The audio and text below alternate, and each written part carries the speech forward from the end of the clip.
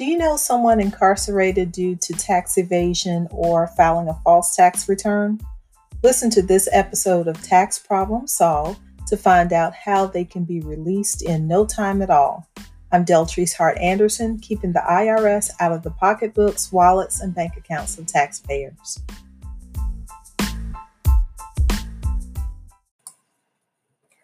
So, I have a story, have to give you the backstory first on people that are incarcerated for tax problems, but they are actually getting out of prison now.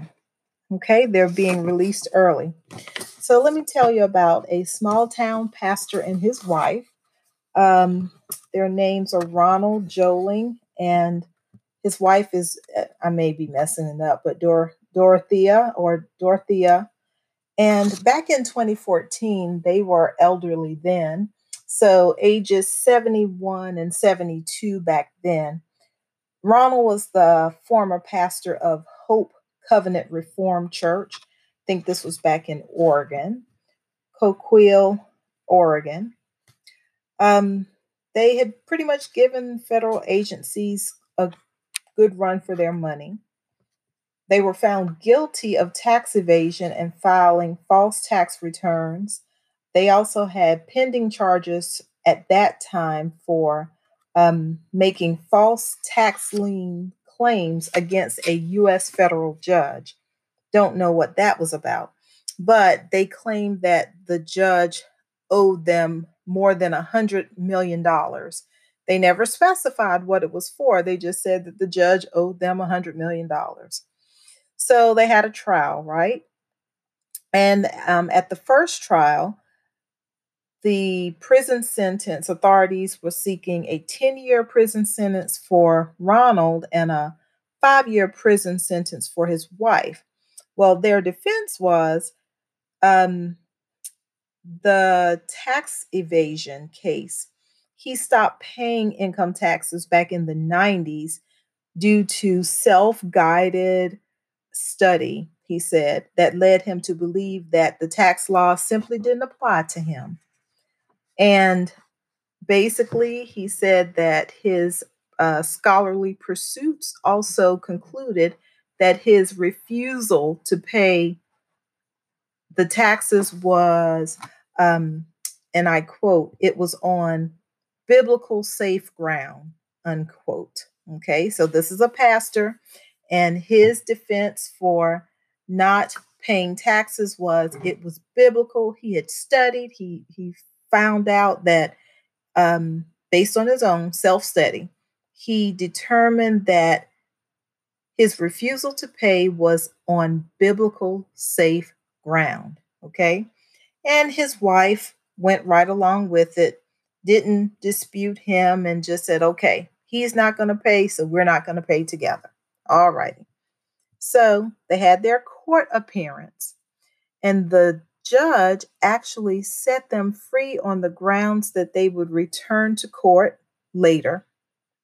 So this was in 2014. The judge told them to return back in 2015. Well, they lived in Oregon. The couple, the Jolings, decided that they were going to skip town, and they fled to Arizona. They were eventually apprehended at a traffic stop. Okay. So they ended up going to jail, right? And just a little more backstory of how this worked out. Even though they were in hot water, some kind of way, this man convinced his daughter, Tracy Corona, and his daughter's husband, Richard Corona, convinced them. Now, Richard was an attorney, don't know what type of attorney he was, but convinced his daughter, Tracy, and son-in-law, Richard, not to pay taxes either. Don't know how that worked out. I'm not clear on whether he told them not to pay after he was arrested or before he was arrested, but nonetheless, he was able to convince his daughter and son in law not to pay taxes either. So, after they were convicted, the daughter and son in law, Ronald helped Tracy, the daughter, to avoid authorities for a certain period of time and later tried to secure her release from prison. So this is a lot. He was doing the most, okay? He was also in some sort of an anti-government sovereign citizen group, and they were on the lam. That group owed about $1.2 million in taxes. So all of this, I'm telling you the backstory so I can get to how you too have a possibility to get released from prison early, even though you had a lot going on, even though you were doing the most. Because, in my opinion, Ronald was doing the most. Not only was he trying to avoid taxes, but he wanted to bring his daughter into it, his son-in-law and his wife. So yeah, all of this just was the most, okay? He did get prison time. I think he was, yeah, so his he was supposed to serve, if I'm not mistaken, 8 years and 7 months. According to records, it looks like his wife was already out of prison. So that was fine. Well, guess what? Ron is out of prison right now. Ronald was released back in April 2020, where he now lives with his wife and his daughter in California, and he'll finish out the rest of his prison sentence, which is about 2 years and 7 months. He'll finish that out on home confinement.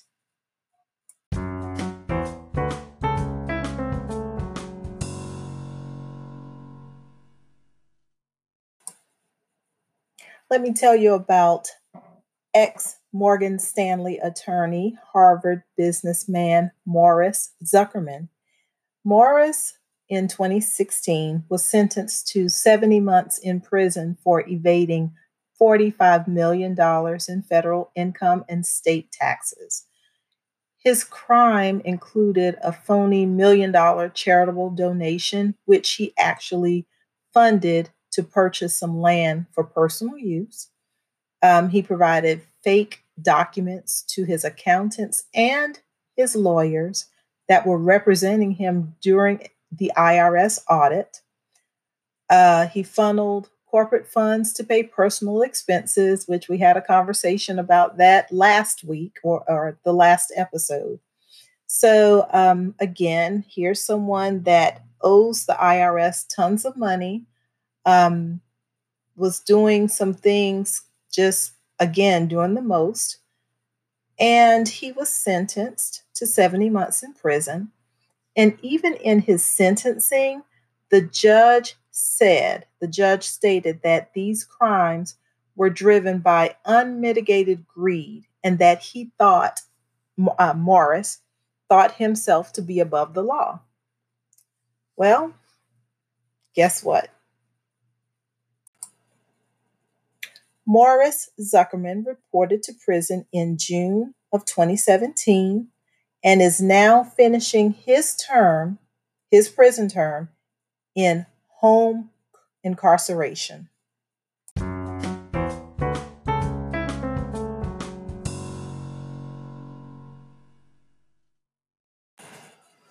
So here's a shocker to me.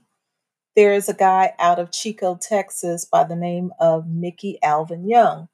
He was a former oil field construction business owner, also a compulsive gambler. So for on his 2012 and 2013 tax returns, he decided to he did. He wrote off his gambling losses on his business tax return. So that ended up, and he pleaded guilty for felony tax evasion. As a result, just 2 weeks ago, not even a good 2 weeks ago, but June 10th, he was sentenced to 5 years probation and 6 months of home confinement. So this guy didn't even go to prison. He got sentenced. I'm assuming he was going to go to prison for 6 months, but instead he got his 6 months. Um, Instead of serving the time in prison, he's going to serve the time at home in home confinement and 5 years probation. So after 6 months, he'll pretty much be free.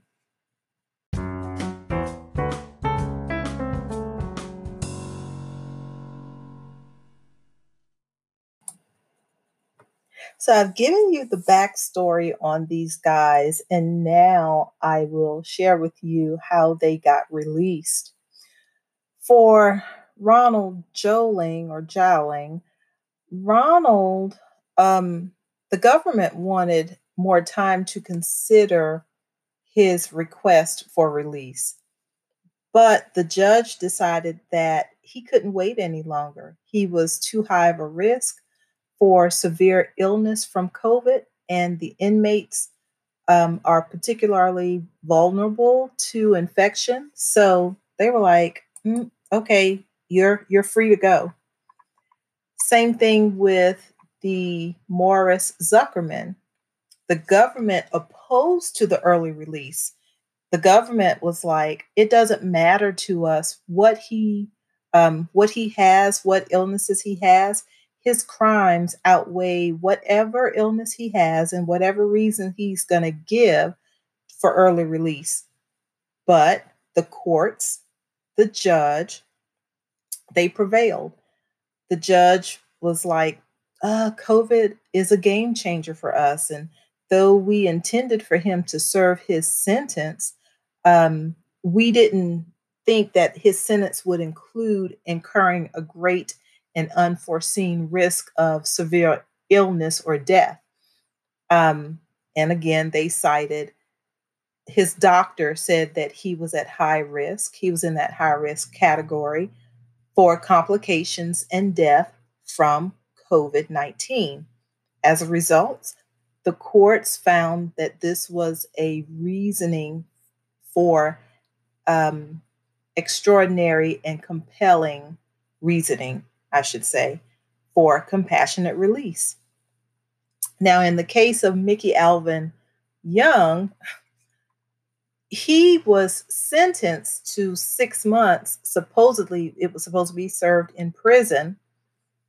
But the judge, during the sentencing process, said, oh, citing the dangers of COVID 19, and he was 59 years old. Um, so, not as old as the other two. But the judge cited COVID and said COVID 19 could pose to Young if he were incarcerated. Then, so it could impose the threat. And because of that, he was granted compassionate release. So, this compassionate release program is supposed to allow certain inmates to be released from prison early due to serious medical conditions. Um, Now, these inmates were released early, or in Mickey's case, he didn't even go to prison due to this program.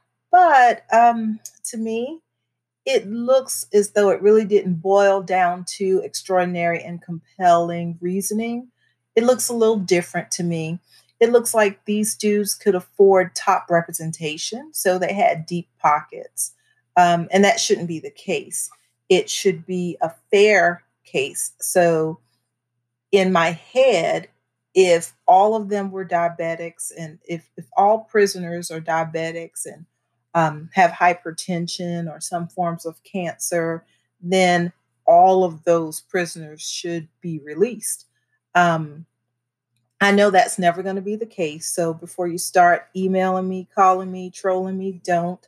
I know that's not going to be the case, but I'm not sure if this compassionate release system is really about compassionate release. But what I'm saying to those that may be in the situation, those that may um, know people in this situation, or those that may think they're headed towards tax evasion and serving some jail time.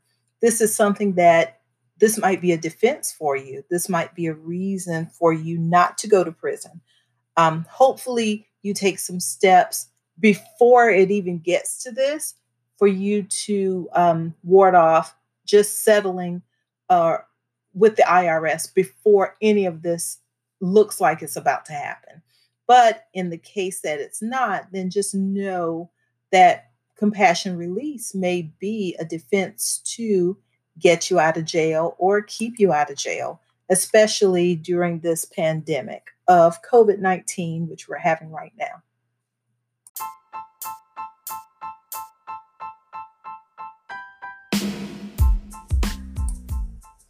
So that's all I have for you guys today. Thank you so very much for those that are listening, those that have called in their questions and comments. I so appreciate you guys. I hope everyone is safe and healthy still, because we are in the thick of things. We're not on the other side. We're in the thick of COVID-19. So please stay safe. Please stay healthy. And know if you have a tax situation that you'd like to discuss, whether it's yours or even someone else's, please give me a call at 803-739-9449. That's 803-739-9449. And let's just have a serious conversation, a truthful conversation. I'll always share with you some options about solving your tax problems. And even if it's not me that you call, please reach out to someone that is experienced, professional, and licensed to represent taxpayers before the IRS. Okay, so with the July 15th deadline fast approaching, now is still the best time for you to settle up your tax debt, because I promise you guys, when the IRS pushes that button, the floodgates are going to open. So July 16th, away goes the nice, kind, gentle IRS, and they're going to be back in full force, because guess what? Somebody has to pay for all of this EIDL and PPP and stimulus checks that people have been getting. So the tax man will be in force. Just if you haven't heard it anywhere else, know that you heard it here. I'm Deltrice Hart Anderson, keeping the IRS out of the pocketbooks, wallets, and bank accounts of taxpayers. Till next time, bye y'all.